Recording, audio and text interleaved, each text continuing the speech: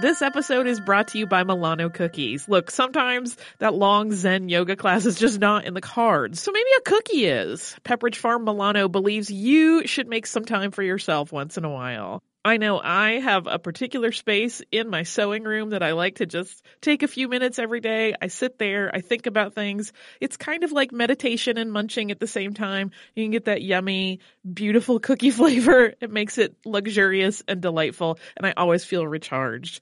Milano cookies are truly a treat worthy of your me time. They're delicate and crispy with luxuriously rich chocolate in the middle. You really want to keep these just for you. So remember to save something for yourself with Pepperidge Farm Milano. Hey, it's Laura Wasser, host of the All's Fair podcast on iHeartRadio. I'm a family law attorney, which is really a euphemism for a divorce attorney, and I've been practicing for over 20 years. I've learned some very interesting things along the way, and I can tell you that when dealing with matters of the heart, rules seldom apply. With advice and anecdotes from many of my friends, some of whom may be celebrities, as well as the best legal, financial, and mental health professionals in the country, our goal is to educate, enlighten, empower, and entertain you on the way to a better understanding of how relationships work. iHeartRadio is #1 for podcasts. But don't take our word for it. Find All's Fair with Laura Wasser on the iHeartRadio app or wherever you get your podcasts. Welcome to Stuff You Missed in History Class from HowStuffWorks.com.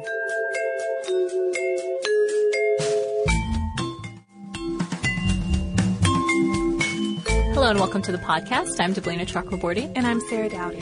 And we're technically past October and that spate of spooky episodes that comes along with it. But the subject of this episode, Johann Conrad Dippel, could really fit right in with that batch. And honestly, I have to confess here, he probably would have been with that batch if this book that I had ordered for $2.59 had come in time. A little peek into our world. I know, we're always, I don't want to say complaining. We're always telling people, I guess, especially people who write in about books, that we don't really have a research budget. Yeah, I'm on the waiting list for this book at the library, waiting for this cheap book to come from Amazon, whatever it is. Yeah, so we're kind of at the mercy of what's available. Of time, just like everyone else. Of time, yeah. So if we take a while to do your request, sometimes this is why. We're just waiting to be moved up on the waiting list. But back to our story. Dippel's story really straddles a line between spooky and science, and I think that's why it makes a good non-Halloween episode, too. I mean, we've really come to love these science episodes that we've done, and this really fits in with that. Yeah, they're a lot of fun. They're popular with listeners, and I don't know, they're just a little outside of our normal repertoire almost. But yeah. This guy really combines a lot more than your typical scientific pursuit. He does. In his life's work, we find a mix of theology, science, alchemy, and medicine. And if that's not interesting enough, there are also the rumors that are involved in this tale, rumors of mysterious experiments involving the reanimation of we don't know what, something, maybe people, maybe animals, and also rumors of body snatching. So if you didn't already guess it from that description, there's a link here, or maybe just the supposition of a link to Dr. Frankenstein, the character from Mary Shelley's famous novel. And that's probably the main reason that Dippel is a frequent request from our listeners. Maybe a lot of them believe that he was the inspiration for that character. And of course, if this is starting to sound kind of familiar, we already did an episode last year called Who is the Real Frankenstein? And it was about Giovanni Aldini.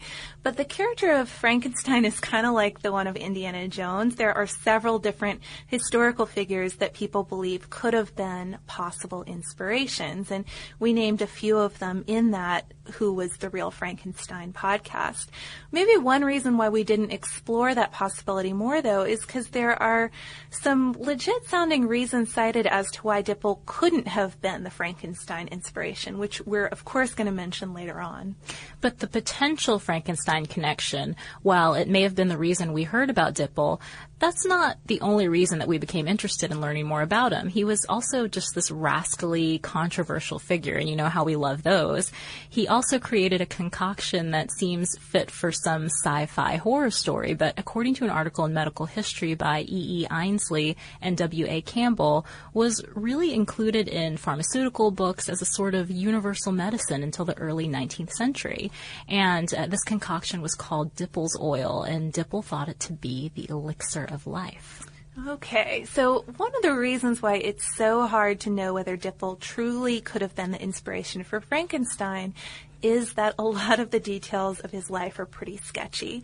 According to Radu Florescu in his book In Search of Frankenstein, this is partly because a lot of primary sources related to Dippel's life, including his doctoral dissertation, were destroyed during the Allied bombings of Darmstadt and Gießen, which is where he studied. So all these papers about his life are no longer with us, unfortunately. Florescu's own biographical sketch of Dippel is one that we refer to a lot, and he put it together through studying more than 70 works which Dippel composed, including one that contained his autobiography, as well as Dippel biographies by other writers, including Karl Voss. So one thing that most accounts of Dippel's life really agree on is how it began. He was born August 10th, 1673 and this is probably one of the biggest reasons that people make the Mary Shelley Frankenstein connection. It's because he was born at a place called Frankenstein Castle, about a mile south of Darmstadt. So I'd say that's a pretty big connection. Mm-hmm. So today this castle is basically a ruin that overlooks the Oldenwald, but it was once the home of the Barons Frankenstein. Or Frankenstein, maybe more accurate. Yeah, and they were a German feudal family, but they had vacated the place by the time Dippel was born, having sold the place in 1662. By the time Dippel was born, the castle, however, had become a hospital for people who had been injured in the war with France. And his parents, Anna Eleonora Munchmeyer and a Lutheran minister named Johann Philipp Dippel, were both refugees there. According to that medical history article we mentioned, Dippel's father wanted him to become a Lutheran minister too. He would have been the fifth generation in his family to do so. But Florescu notes that Dippel was always kind of a strange kid.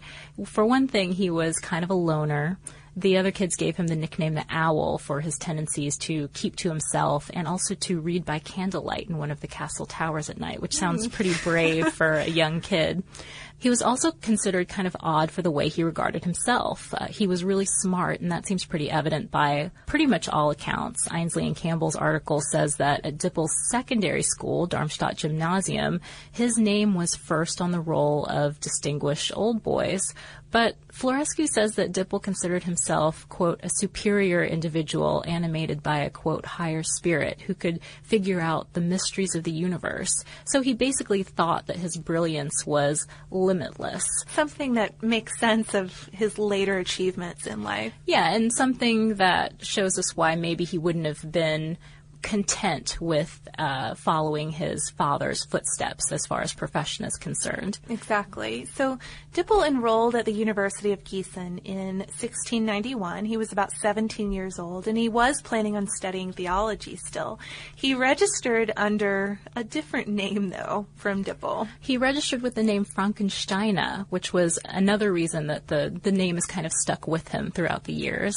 And he earned a reputation at school for being extremely intelligent, but also for being really vocal about debating theological and scientific points with his professors.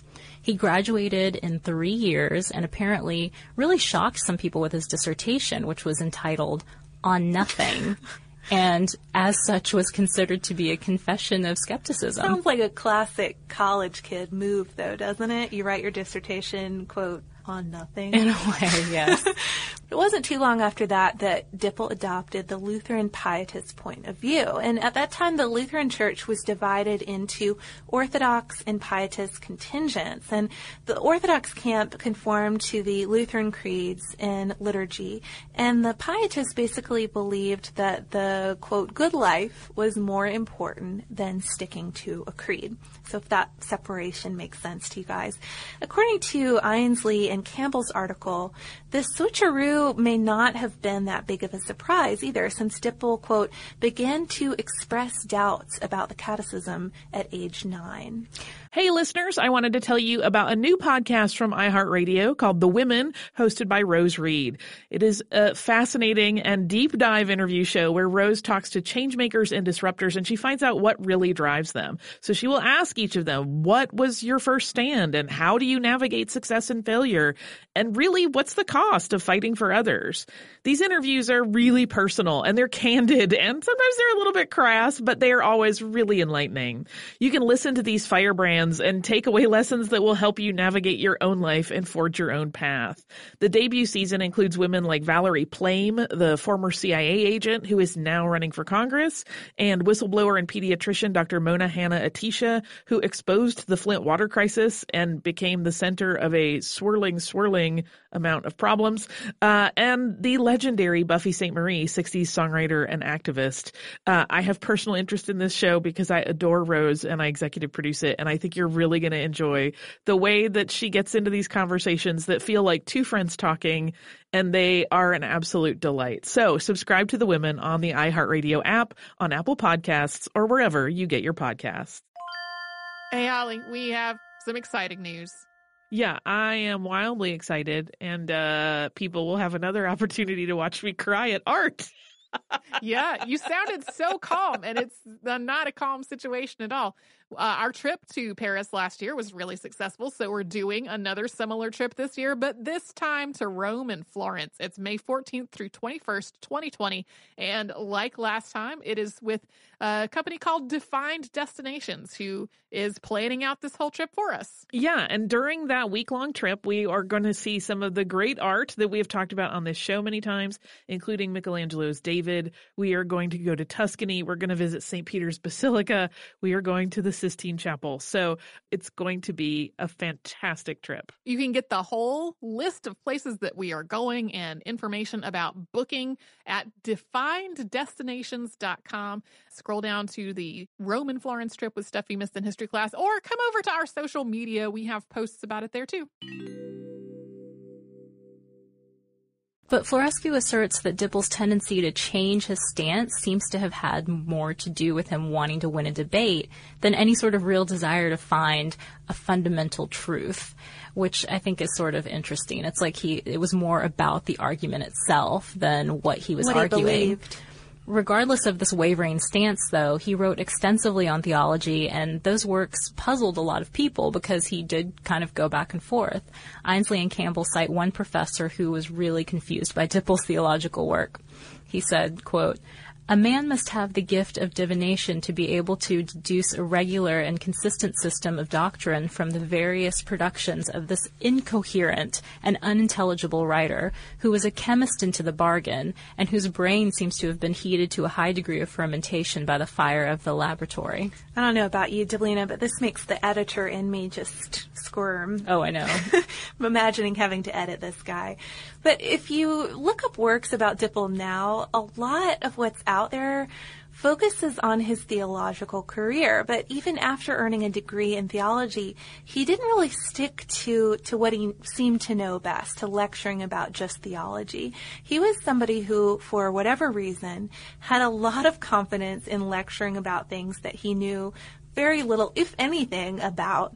After graduating, he didn't get a teaching position at the University of Gießen, maybe because he had sort of rubbed folks the wrong way with all of that switcheroo debating he did. So he moved on to the Imperial University of Strasbourg in 1694, where, according to Bob Curran's book, Man-Made Monsters, he started lecturing for a short time on alchemy and chiromancy, which is fortune-telling, until his license to teach there was revoked. That already gives you a pretty good sense of this guy's diversity. If he's not just talking about theology, he's talking about fortune-telling. Yeah, and at this point, I mean, and alchemy too, and at this point he hadn't really even studied alchemy that much, and you kind of indicated that when you said that he was always lecturing about things that he really didn't know that much about.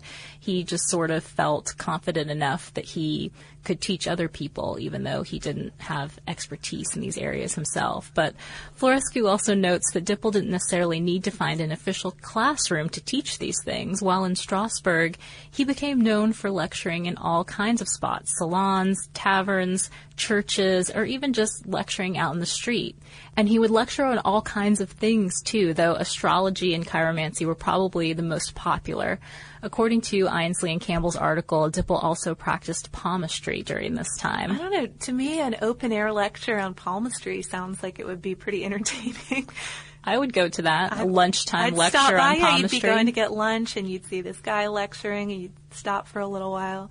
But some students, we're making him out to sound like kind of a really weird guy who maybe nobody was paying much attention to, but some students really looked up to him. But yeah, I mean, remember, he was brilliant. He was, and he captivated people. But Florescu also points out that chronicles from the time allude to some kind of, quote, scandalous behavior on Dippel's part. And after living where he was for a couple years, he was forced to flee. And exactly why he had to do that is a bit unclear. Florescu says that he was implicated in some body snatching incidents in a local cemetery. Ainsley and Campbell say that it's because Dippel killed an opponent in a duel. So, very different explanations there. Both good reasons to get out of town. Regardless of why he had to leave, Dippel did have to go and lay low for a little while. According to Florescu, he returned home for this period, and home at that time was near Frankenstein Castle with his parents. So this is about the time when Dippel began to really seriously study and practice alchemy. And he got into it when a Lutheran minister from Gießen gave him a couple of books on alchemy. And these books included Raymond Lully's Experiments and Guillaume Postel's Veil Raised on the Mysteries of the Beginning of the World. He basically pushed these books on Dippel because he supposedly believed that Dippel would be able to understand them better than anyone else. So again, kind of a nod to his supposed intellect. His brilliance. And after reading them, Dippel apparently decided that the whole making gold thing that everybody was so interested in at the time really didn't sound that tough after all. I mean, you guys should go listen to our episode from last October on alchemy if you want to see really how much people were into this. Right. But he decided he wanted to give it a shot, and he was so confident that he would succeed that he bought an estate completely on credit to set up his lab there. It cost 50,000 guilders, but of course he didn't anticipate paying these loans back would be a problem because of course he would be able to make gold and pay in that. So in about 1700 or 1701, sometime in there, he claimed that he had succeeded in finding the secret formula for gold, but the crucible containing that broke into the fire and was tragically lost. And according to legend, alchemists weren't supposed to use the gold that they created for personal gain. So, this idea of buying a place on credit and then you'd pay it all back with the gold you could make, not legit for real alchemists to be planning on doing that. So maybe it was a little bit of bad luck. Yeah, a little curse-like situation going on there. But there are differing accounts of what happened with Dippel after this. According to that medical history article that we were talking about, Dippel had to flee again to escape angry creditors. Florescu, however, says that he tried unsuccessfully to recreate this gold formula that he'd lost for 3 years after that, and then started wandering. I have to wonder, okay, if you'd made the gold formula, didn't he write it down? There's a city far away. A fiction podcast. The richest, most powerful place on Earth. On an epic scale. Tumanbay. Tumanbay. A vast empire threatened by rebellion. Power is everything. Power gives everything. We have to get away from this place, or we will die too.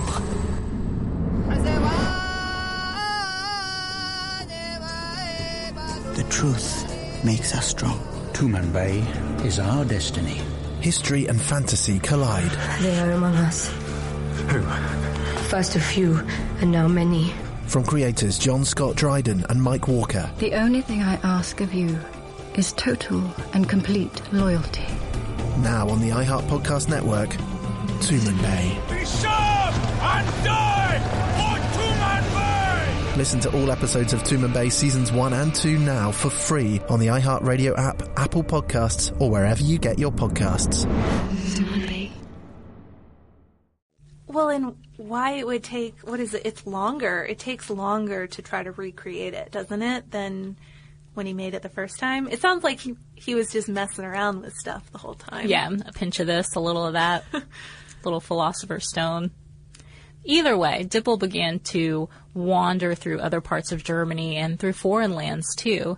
For a while, he settled in Berlin, which was at the time the capital of the Kingdom of Prussia. And while there, he was under the protection of Count August von Wittgenstein, who I think we've mentioned the Wittgenstein family in other episodes. They pop up from time to time. The Count convinced King Frederick I to set Dippel up with a mansion and a nice laboratory, and it's there that he started experiments of a very different nature. He set out to discover an elixir that would cure a variety of conditions, kind of like a universal medicine.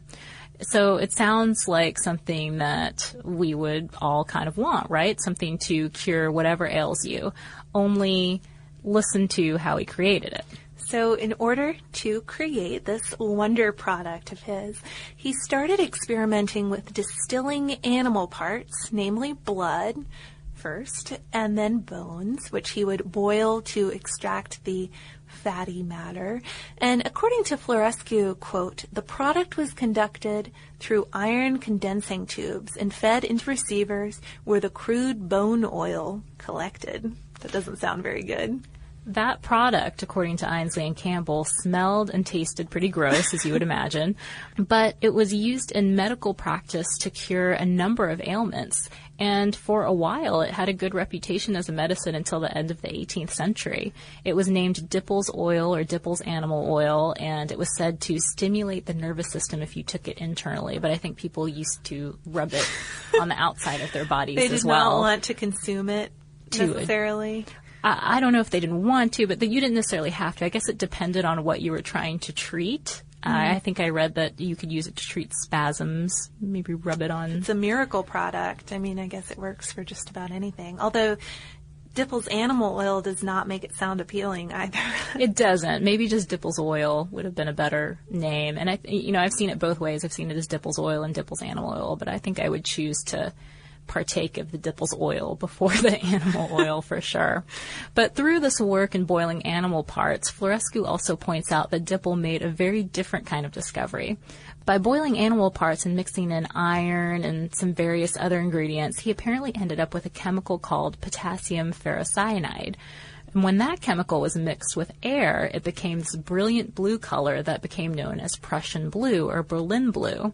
For some reason, that discovery wasn't made public until about 1724, but that blue dye was widely used by artists. Yeah, you'll still see paint colors today.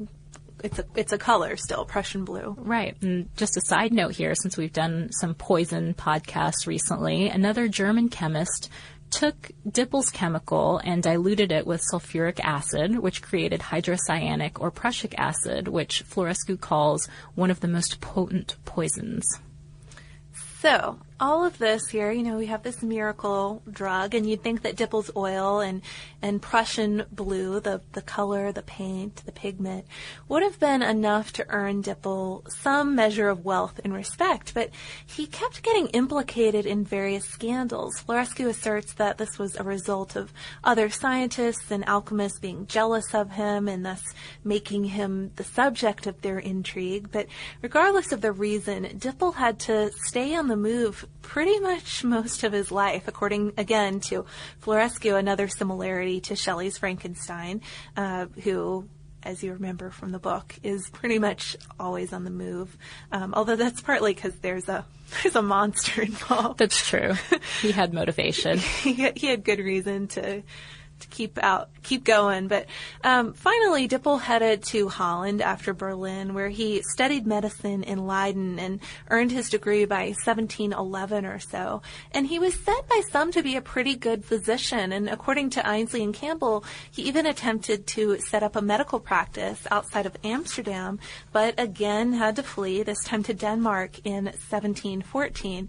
And again, the reason why he had to get out of town and so fast seems to be unknown.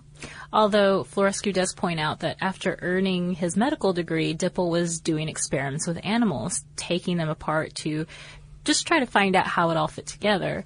And apparently at least one of Dippel's biographers suggests that he was trying to understand the process that quote, engenders life itself. Another similarity to Shelley's character, if it is true. Well, and this reminded me a little bit, too, of the blood work episode, trying to find the root of the soul. I mean, that's pretty similar to trying to find the process that engenders life itself. These experiments going on kind of at the same time, to find what seems like unfindable things. So maybe these crazy experiments that Dippel was doing had something to do with his flight.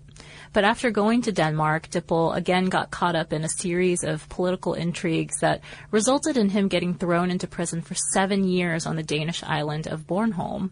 He was sentenced to life, but was released at the request of the Queen of Denmark in 1726, who wanted him to be her physician. So that shows that he must have had a pretty good medical reputation at the time. I'd say if you're thinking, get this prisoner out of jail. I need him to be my doctor. And I'm the Queen of Denmark. Right.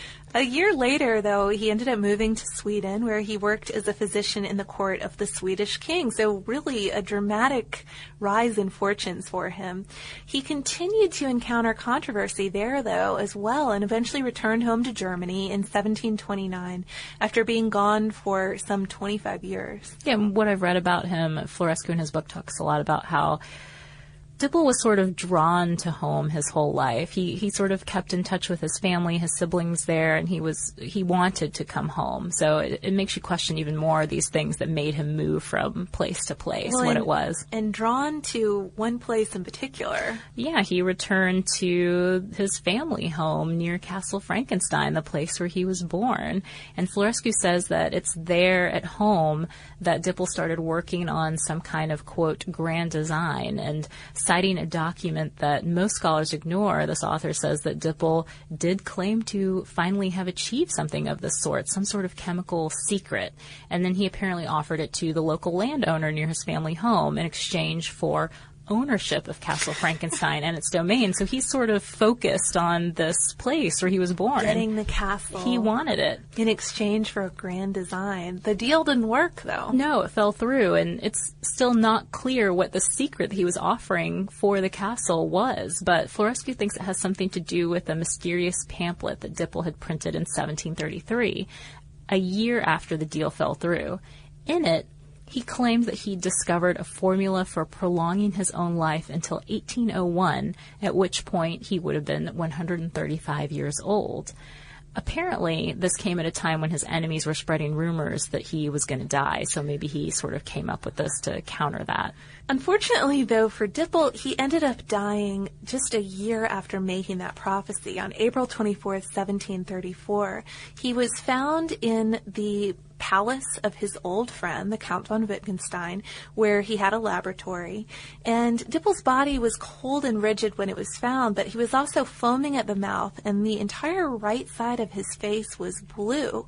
And the medical history article that we've mentioned earlier says that the cause of death was probably a stroke, but of course, especially for a guy like this, people suggested that it could have also been poison.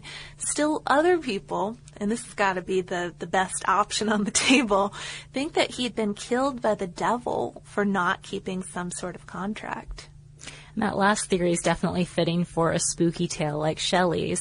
But there are several reasons why people think that Dippel probably wasn't actually the inspiration for Frankenstein. For one thing, many of the traits that people attribute to him may actually post-date Mary Shelley's novel. So these were things that were sort of retroactively put onto Dippel, maybe even after the movies were made.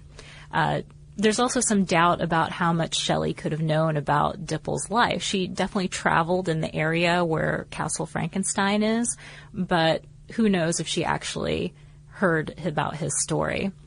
And finally, of course, we just don't really know that much about Dippel's life. Of course, Shelley might not have necessarily been at the same disadvantage that modern scholars are, since she would have been long before the World War II bombings in the places where all his records were. That's true, but another thing I think of here is that even if she had been interested in the things he was doing and wanted to find out more about him. As you mentioned earlier, I think there were a lot of people who were doing these sorts of experiments at the time. A popular pastime. Right. So she could have just been inspired by that fact rather than Dippel's specific story. But it's interesting to speculate about, and I'm glad to know a little bit more about him. So, good request from listeners here. Yeah. Even though we had to go to some lengths to find out more about him. Well, I am guessing from the reception of the spooky episodes this October, people won't mind too much that this one is coming out in November. Keep the spookiness rolling, Yeah, and I think to that end, we have some spooky listener mail to share too. So we have a letter here from listener Kristen, and she says, I was delighted to see your episode on the Salem witch trials and listened to it immediately. My interest in the topic stems from living in Salem for about 6 years because my husband is a Salem native. We now return regularly to visit my in-laws. Actually, we were just there over the past weekend, and yes, the Halloween spectacle was in full swing. Anyway, I want to let you know that if you or your listeners visit Salem, there are more historical attractions related to the trials. The Peabody Essex Museum, a major art and history museum, has within its holdings documents from the trials and artifacts that were the personal effects of those involved. These are at the Phillips Library and were previously on display, though currently the library is closed to the public for renovations. However, currently open, and I know because I was just there, is a display in Old Town Hall that has some historical information regarding the trials. There are some gems that the Salemites and former Salemites are proud to show to visitors, and ones that sadly get bypassed by visitors without an insider connection. Oh, and unless you want a spectacle, don't visit in October. It is way too crazy for a more serious visit. And there are many additional historic sites to visit relating maritime history, architecture, and literary history. So thanks for those travel tips, Kristen. That's what they told me when I visited the Salem Visitor Center. Oh, yeah? Check out our maritime attraction. It's good to know. And then we have a fun note from listener Tristan, who says, Tristan here from the Shields Brothers. We are a rock band, and we were on The Voice on NBC on Team CeeLo. So a few months back, we were listening to your Jack the Ripper podcast, and you inspired us to write a song about him. It's called Saucy Jack. So, and he sent us a little YouTube link to it. Maybe Very we should cool. put that up. And he's on Team CeeLo. Atlanta, represent. There you go. So if you have any podcast inspiration stories or any travel tips like listener Kristen that you want to share with us, we welcome those. Send them our way at historypodcast@howstuffworks.com. We're also on Twitter at Missed in History, and we're on Facebook. Or other Frankensteins. I mean, we've done 2 now, so I see a series in the works. You never know. There are some other Frankensteins that we could do if we can find the books. The ultimate goal. Mm-hmm. Do we have a good article on Frankenstein? We do. Well, we have one on Frankenstein's monster. I think Robert Lamb wrote it. It's an article called How Frankenstein's Monster Works. You can find it by visiting our homepage at www.howstuffworks.com. For more on this and thousands of other topics, visit howstuffworks.com.